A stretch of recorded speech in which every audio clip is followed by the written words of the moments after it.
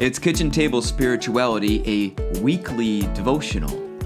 I am sitting here, hopeful, anticipating, full of breath, with Charlie Eastman, pastor of Pilgrim Congregational Church in Southborough, Massachusetts.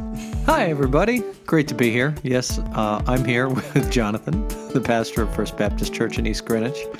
Malone, Rhode Jonathan Island. Malone, just in case there's other Jonathans out there. I would hate to have any confusion that someone thinks another furtive Jonathan has slipped into the podcast. Well, every now and again, I look up other pastors whose first names have to be Jonathan, and they're just not very good.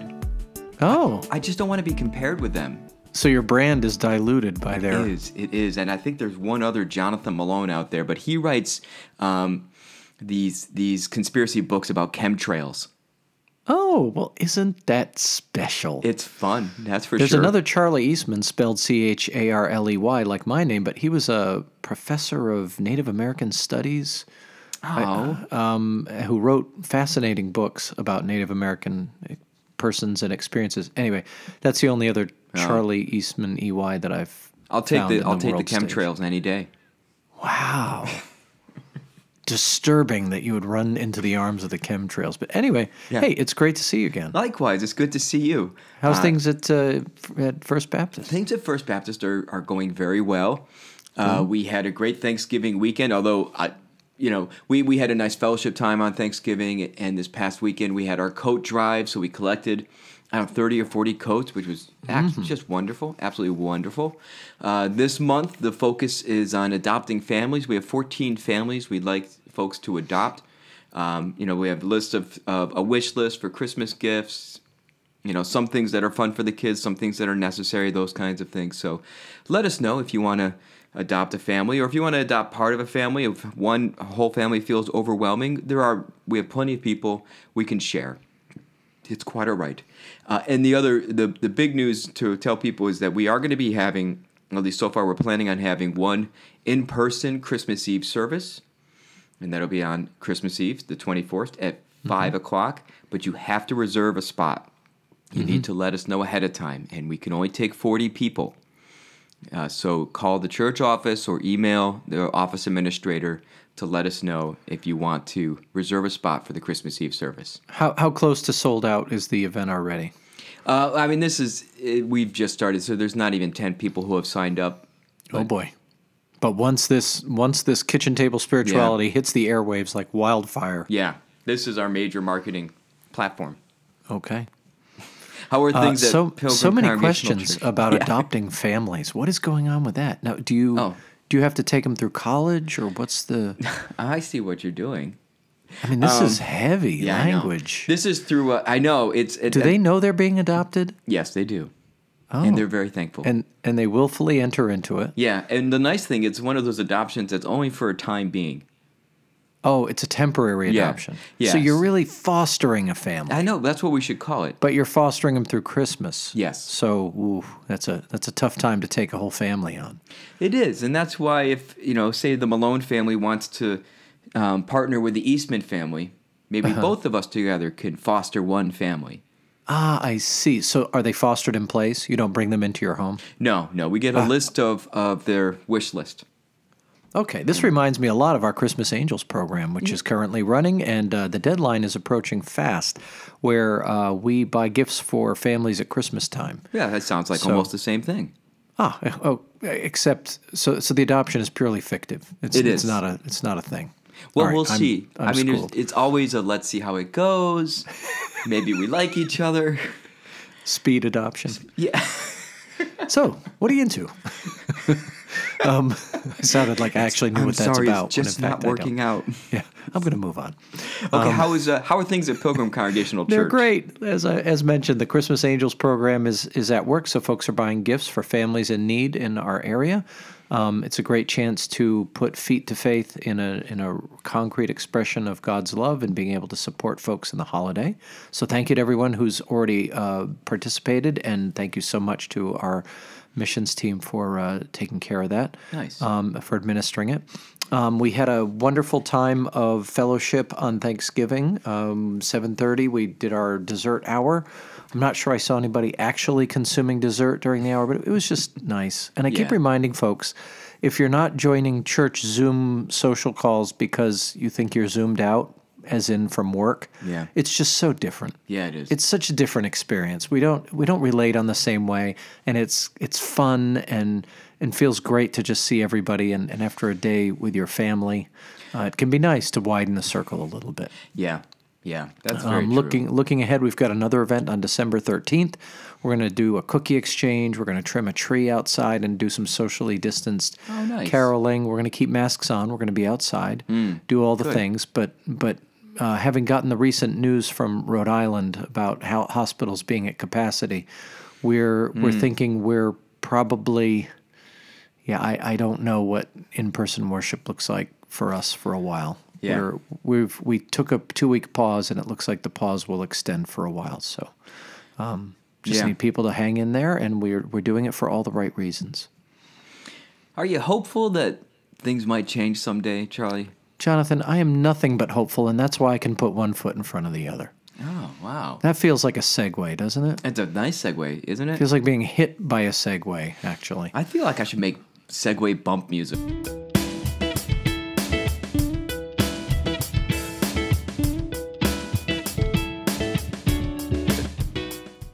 Segue. Yeah. Maybe not like that. But. I don't know. I'll loop it. So we're in Advent, aren't we? Yes. And we're thinking about our That's right. Sundays of Advent. Happy New Year. Happy New Year. Thank you. Our Advent. Sorry, for those that don't know that the lectionary exists. Don't explain it. I Let's won't. just move on. There's this thing called a lectionary. No. It exists No. in an interdimension. We're just going to move on. We're Bible geeks and anyway. Yes. 8 years of seminary. That's all I've got, Charlie. I know. 15 Please, years of seminary. give me I should this. have Give something me to show this. for it. So yes, year B has begun with Advent. Every Yeah. year the lectionary refreshes at Advent. It's the beginning of the church year. So pastors walk around smugly saying, Happy New Year to each other as if anyone else in the world would care. It took me 25 years to get through seminary. Give me that. Fair enough. So Advent, of course, does not follow a 3-year cycle. It's the same way every time. It's a 4-week process. We think of Advent as our little Lent time. I love that. A time of reflection and deepening into the shadows of winter. And we start to engage with these 4 themes that repeat year after year. The first of the themes is hope. And that's where we were this past Sunday. And so we're going to talk a little more about hope. On the horizon is, of course, peace, joy, and love. And if you ever forget the order, remember, peace is the pink candle. No. The No. third Sunday. Joy is the pink candle. How would I dare say that? Right. We have to back up. I can't believe I just did that. No, that's staying in, Charlie. Yeah. Joy is the third Sunday. Sorry. So Wow, if you yeah, ever forget, just remember. I was a little anxious at that moment, too. I was like, oh, no, Yeah, no. did I get it wrong? Well, we had a snafu in our own worship this week, and so that's probably why I did that. But yes, Oh, hope, okay. peace, joy, love. Yeah, That's I mean, the 4 Sundays. 30 years to get through seminary. I should know at least that. I'll tell you, after my own 40-year walk in the desert, I'm. So talk to me about your experience of hope this Sunday, Jonathan. Well, it's always interesting that the first Sunday of Advent in the lectionary readings, especially in the Gospels, tends to be these apocalyptic readings of look at the signs and look at the fig tree and the sun will be darkened and the moon will turn, maybe not blood red, but that you feel like that's where Jesus is going and, and be ready and watch out. And then we say, but it's hopeful. Because the apocalyptic signs have this sense of turmoil and tremors happening, this is a good movie script, right? Except just we haven't had a good movie. And then in the midst of that is hope. So that bringing together of those two, that dissonance. Why did they do that to us? I think there's some good reasons why. I think part of it is. Did you ask? Were you sincere in wanting to know? Absolutely. I didn't know if it was rhetorical. Deadly serious. Okay, This is the most serious moment of the entire podcast. I will do my best to not crack wise in this moment. All right. No, so part of it is Advent is, as you said, it's a little Lent. It's a penitential time. Yeah. And we tend to think of Advent as getting ready for the birth of Jesus. And yes, it is. But it's also this expectation of the return of Jesus. Most of Christianity, and there are always these outliers, have this belief that Jesus will return. Second coming, tribulation, however you want to dice that out, that's up to you. Mm-hmm. But there will be a return of Jesus. And Advent is focused on that as much as it is the birth of Christ. So we say, Christus Adventus, Christ come, Christ be with us. So this penitential expectation, calls us to get ready. This Advent, I'm not doing it, but in past Advents, I've actually fasted. And I would for the whole Advent. Well, I would always give up alcohol. Oh, okay. Which during the season of Advent can be tricky. It can it can pose challenges, but folks who've struggled with alcohol have done it every year. Sure, yeah, but you have all the parties, and so I would give up alcohol and meat is what I would tend to do during Advent. And people invite you over for their parties and such, and you say, "Well, just grape juice for me, thanks." And in part, I'll I have did the that. Sweet potatoes. Yeah, please more. But it's that idea of I'm preparing, I'm getting ready for the return of Christ. So that's these signs, I think, really, when this first passage speaks more to that return. It isn't this sense of a baby's coming. It's more of like I'm coming. That's Jesus saying. Yep.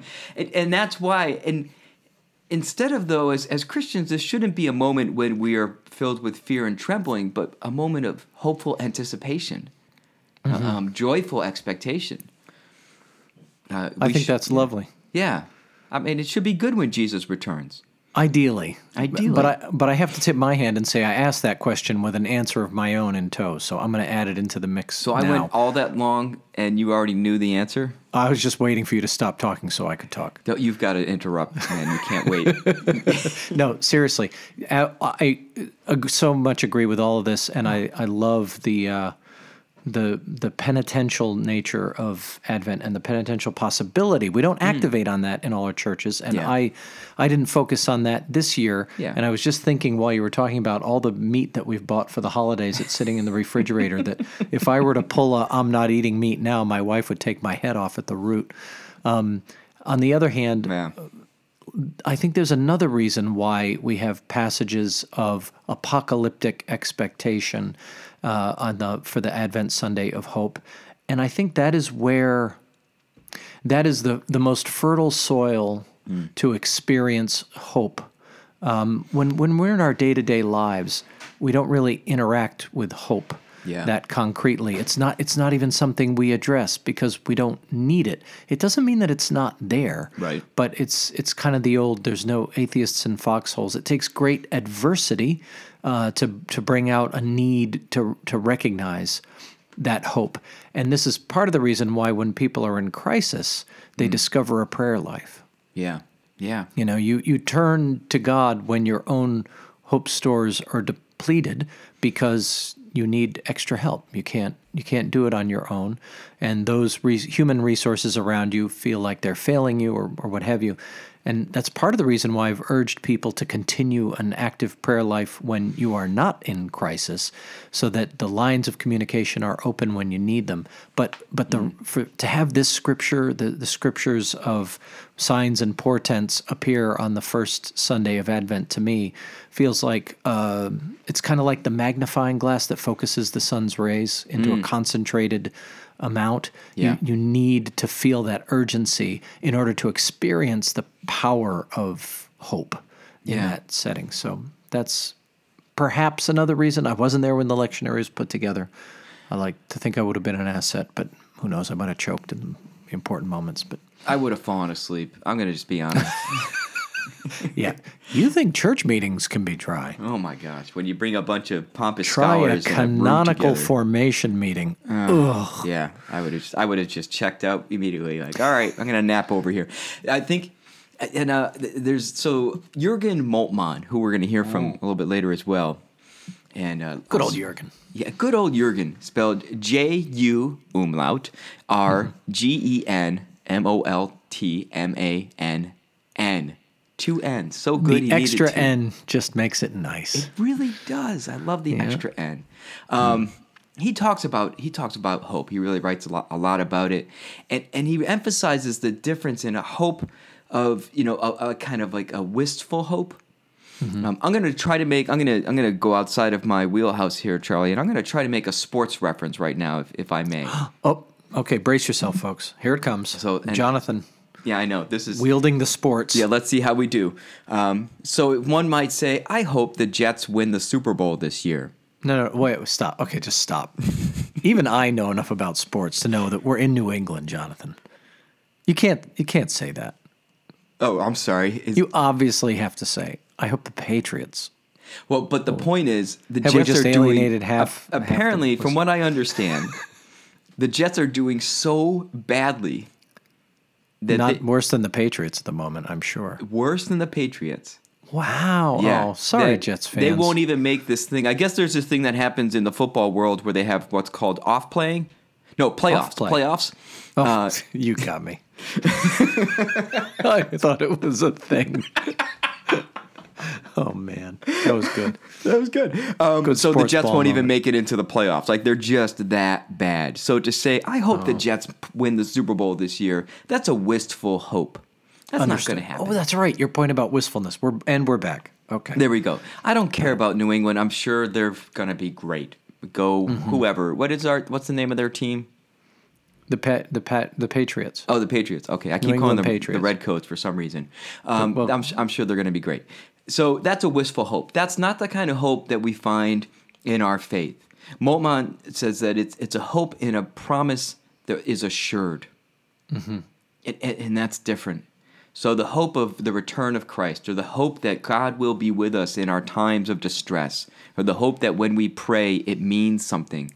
That's a hope of faith. He has better words for it that I just don't remember right now, but he really writes about that, this robust kind of hope that we find steeped in our Christianity. That's lovely. I think I'm trying to remember of the theologians I interacted with at seminary. I tend to remember his writing style as a little more accessible than some of the others, obviously in translation. But Jurgen is one that you might actually dig into on your own, listeners. Yeah, he's known for his big book is called The Crucified God, but he also has The Theology of Hope, which really fits with what we're saying. It does. Yeah, and in fact, if you came to Charlie or myself and said, I'd like to have a reading group where we go through one of Moltmann's books, we would be thrilled. Right, Charlie? Yeah, we would. Yeah. Those aren't the kind of books people come to me and want me to read with them. No, I know. So that's why we'd At be least excited. not in the past. But today, this week... I've had more requests. The book I was most requested to start a book group about, and so I did, was called The Shack. Oh, yeah. Yeah, that's fine. It's fine. Yeah. We had a lot of interesting theological discussions about things that we can neither prove nor disprove nor anything, with no evidence for any of it in the world. But if it engaged someone, then I'm grateful we did it. Yeah. You have to enter into things like that with some measure of hope, or Nice. you will just hang in the short term. What did you end up doing with Hope this past Sunday? Well, this past Sunday, we actually I had an object lesson built into the message, because at Pilgrim Church, we do this thing where we do family traditions. As we light the Advent candle, a family of the church gets up and shares Christmas traditions and talks about what they do at Christmas and what their favorite memories of Christmas are, that sort of thing. Oh, that's lovely. So we had done that as a family, and I had taken my phone and dutifully went to each member of the family and said, tell me your favorite Christmas tradition or memory. And I did that with a sense, some people might hope that their family members would come up with something that would be spiritually uplifting and edifying and inspiring for the people. Sure, yeah, naturally. I have a 15-year-old, a 13-year-old, and a 12-year-old child in my family. And so, honestly, my hope was simply that they would all participate. Yeah. That they might say something. That they might say anything, that there was anything that they would be willing to share into a microphone. Think about the 13-year-olds in your life. How many of them rush forward to grab a microphone and speak about their personal experiences? So in light of that, my son came up with a reflection about a toy, a Lego set that he had been given on a Christmas, a Kylo Ren starship that he had put together over the course of a day. He remembers it being nighttime when he finally finished with it. So he spent the entire day building this thing. Oh, wow. And then he's at the top of the stairs. He carries it downstairs, and he's a quarter of the way down when something distracts him. His hands slip, and the set makes its way the entire way down the stairs without his assistance. Oh, geez. So if you know anything about Legos, it was a shattered, explosive mess all down the stairs, a trail of brokenness that he then had to walk through and pick up, sobbing and crying. The end. That was the story that he shared. Wow. Where's the hope? Okay, so what was my original hope? That, Do you know that he would that- be willing to share a story at all. Oh, that's true. Do you know that in that, I want to just reiterate Go ahead. it, or empathize with your son. There are 1,005 pieces in the Kylo Ren starship. Yes, there are. So this was Non-trivial. trauma A upon non-trivial event. Yeah, sorry. All right, Yeah, so I mean, we were walking on the pieces for weeks, I bet I can only imagine. finding them in the Counting carpeted them, stairs. 1,004. Where's the last piece? Right. So where's the hope in that? Well, there wasn't a lot of hope for Kylo Ren's starship at that moment, although it was rebuilt. It was rebuilt, and I was hopeful that he might learn a lesson about walking down the stairs with delicate things. And he was 8 years old at the time, I was hopeful that he might learn lessons of how sometimes things that go wrong can be put back together, figuratively and literally. On the other hand, he told a story. My son set it up. He led us through the emotions of being excited about the playset. He talked about how he was bringing it downstairs with hope and expectation to show us. And then it all went wrong and broke. And then he eventually comes to a place where he's able to even speak about it and talk about it. Yeah. But that storytelling is something that never gets old in our culture. It's something we never stop. We're engaged in it right now. Jonathan and I are sharing stories of how we addressed hope in our congregations this past week. And so there's always power and possibility for the people when they can tell stories about their experiences.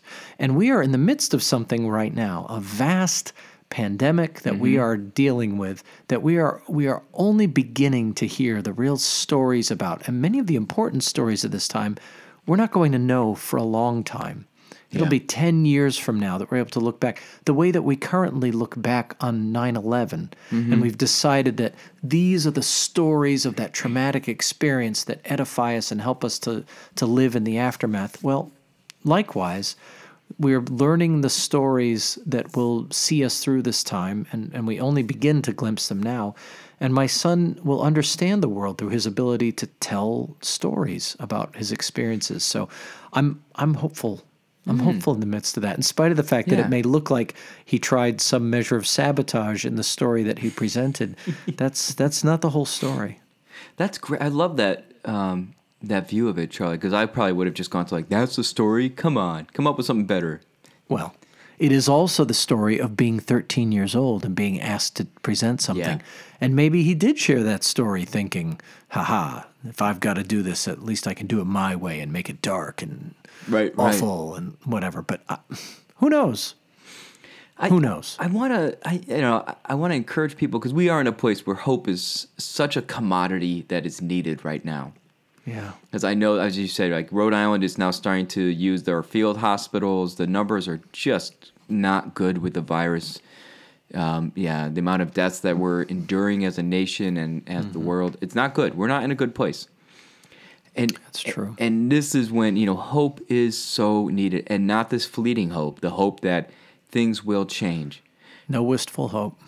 I think I want to encourage our listeners to tell each other stories of other moments that were hopeful in their lives. Wonderful. I think that's such a great embracing the storytelling, the narrative. Like remember, think back to another time when you were in distress or worried, and it can be trivial in your mind or big. And where's the hope? I hear the hope in that is the parents, to your son didn't say like, "You moron, what were you thinking?" I'm sure that your response was, "Oh no, let us help you. Let us, try to recreate this thing." Oh, come on. Pick up your own Legos. Stop whining. If I step on one more Lego. No, absolutely. Yeah. Right. So that's, in my mind, that's the bigger picture. Yeah. Telling stories is part of how we gain and reclaim our hope. It's so important. I was, one of the examples I used this week was talking about, we just got news of a birth in our extended friend circle of someone that had a new infant into the world. And one of the questions they keep getting asked over and over is, why would you have a child now? No, they didn't. Why would you have an infant now? And I said, this is exactly the question that people asked each other when infants were being born during the Great Depression. Yeah. Yeah. Think about all those things, and here's kind of a macabre way to frame it, but think about your relatives who died a year ago, or 4 years ago, or 10 years ago, who never knew that there was anything called coronavirus. Yeah. Who never knew that we were in a COVID-19 pandemic. Their lives were full of struggles and world-ending events. For 13 days in the 1960s, 2 countries stood on the brink of nuclear annihilation. Yeah. The world was going to end. Everybody at that time knew it. And it didn't. Yeah. We came through to the other side. I think it's just it's important to share these stories where hopelessness was the order of the day, and we came through to our power and joy again together. Before we go to prayer, can I offer a little scripture? Oh, hey, I love it when you offer scripture, Jonathan. Please. Well, yeah, because usually you do. You're much better at that than I am. Well, I don't know. Those 40 years in seminary topped my 35. That's why. This is from the much maligned book of Revelation. Yes. But if you want to think about maligned in certain traditions. In certain traditions, right. But Revelation 21, which is one of my favorite passages. And I encourage people to look to this for a sense of hope. Then I saw a new heaven and a new earth, for the first heaven and the first earth had passed away, and the sea was no more. And I saw the holy city, the new Jerusalem, coming down out of heaven from God, prepared as a bride adorned for her husband. And I heard a loud voice from the throne saying, "See, the home of God is among mortals. He will dwell with them. They will be his peoples, and God himself will be with them. He will wipe every tear from their eyes. Death will be no more. Mourning and crying and pain will be no more.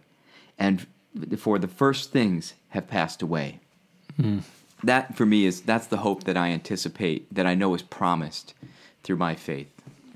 And use your touchstones of faith like this. If you've got a passage like this, don't worry to the what's and why fors of, who wrote Revelation, why it's there, why it doesn't sound like the rest of the Bible, yada, yada, yada. Just sometimes you just need Scripture at face value to speak to you in the way that it speaks to you that's helpful. So that's a glorious passage. Yeah, I love it. Absolutely wonderful. Full of hope. Yeah. I have it tattooed on my back.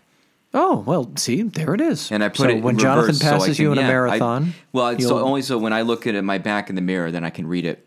So it's all in reverse. So it doesn't help anyone else. That's almost a Stephen Wright level of tattoo joke. For those that don't remember, the popular in the 80s comedian good. Stephen Wright, he had a dry, deadpan delivery. Everything he said was like this. And he once said, I'll paraphrase, I got a tattoo of myself on my entire body, only slightly larger. I mean, he just had these. He also said something along the lines of like, I bought a map of the United States. It's to scale. It's to scale, yeah. Anyway, with the Stephen Wright homage, why don't we move into a time of prayer? Sounds good to me. And as Charlie knows, I found these 2 quotes from Jürgen Moltmann that I think will just kind of bring everything together so nicely. Lovely. So Let's pray. God, we are in a place of anticipation and expectation because of suffering that we are enduring, because of frustration that we have, because life is not what we want it to be. With the virus, without the virus, this is a part of being human. But we hold to a hope that you are with us, that you do not abandon us, that you guide us through each moment. May we cling to the reality of your hope, of your presence, and let the fleeting hopes fall away so that we can find the truth in the faith we have with you. God, grant us hope when we can't produce it ourselves, and help us to remember that sometimes your words of hope will come in the voices of others. So when we are feeling that sense of hopelessness, Lord, help us not to do it in isolation, but to reach out, to tell and hear stories, and to continue to grow in our sense of the return of your Son coming again at Christmas. And from Jürgen Moltmann, totally without hope, one cannot live. To live without hope is to cease to live. Hell is hopelessness. It is no accident that above the entrance to Dante's hell is the inscription, "Leave behind all hope, you who enter here." God weeps with us so that we may one day laugh with him. Amen. Amen. I love Moltmann's writing style in the beginning there. It sounds like he's the Yoda philosopher. I know, right? That's so good. It works really well. Yeah, if you read other German philosophers, they do not write. It's not always so easy to read. Like, for some reason, you find yourself reading Karl Barth, and I don't know why you would. Touche. It's just not an easy read. Most Brilliant. philosophy and theology suffer in translation. In my experience, German translates so beautifully into so many works of fiction. Yeah. But the theology and philosophy I've read in translation from the German is often tortured in the way it reads. But Moltmann, there's an accessibility to it that's really sweet. I feel like I should say Karl Barth he has some really good stuff. I shouldn't be so critical. Barth is a B-A-R-T-H, Karl Barth is a philosopher theologian who's deeply adopted by those who adopt him. I had the pleasure of studying with George Hunsinger, who's done a lot with Karl Barth. With him. Yeah. But I did an Augustine class with him on the City of God, which was that must have been fantastic. That we read the entire thing in 2 weeks, Jonathan. Wow. 160 pages a night. I've never read faster. Wow, that's incredible. It was challenging. Yeah, that's amazing. So anyway, I hope. I'm gonna just say, I'm hopeful for your week, listeners. We'll address peace next time. So prepare for your Sunday of peace, and we'll talk about it. We'll deconstruct our peaceful negotiations with Scripture and see where we wind up. There's nothing that excites me more than peaceful deconstruction. There it is. All right, everyone, be well. Take care. Bye.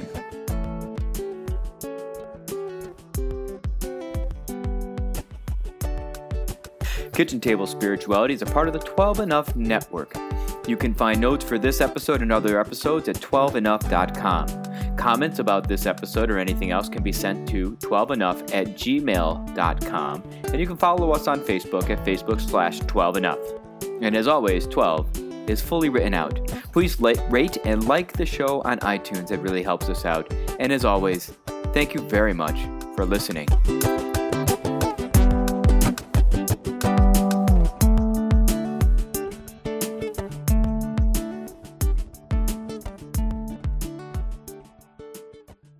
Segway, segway, segway.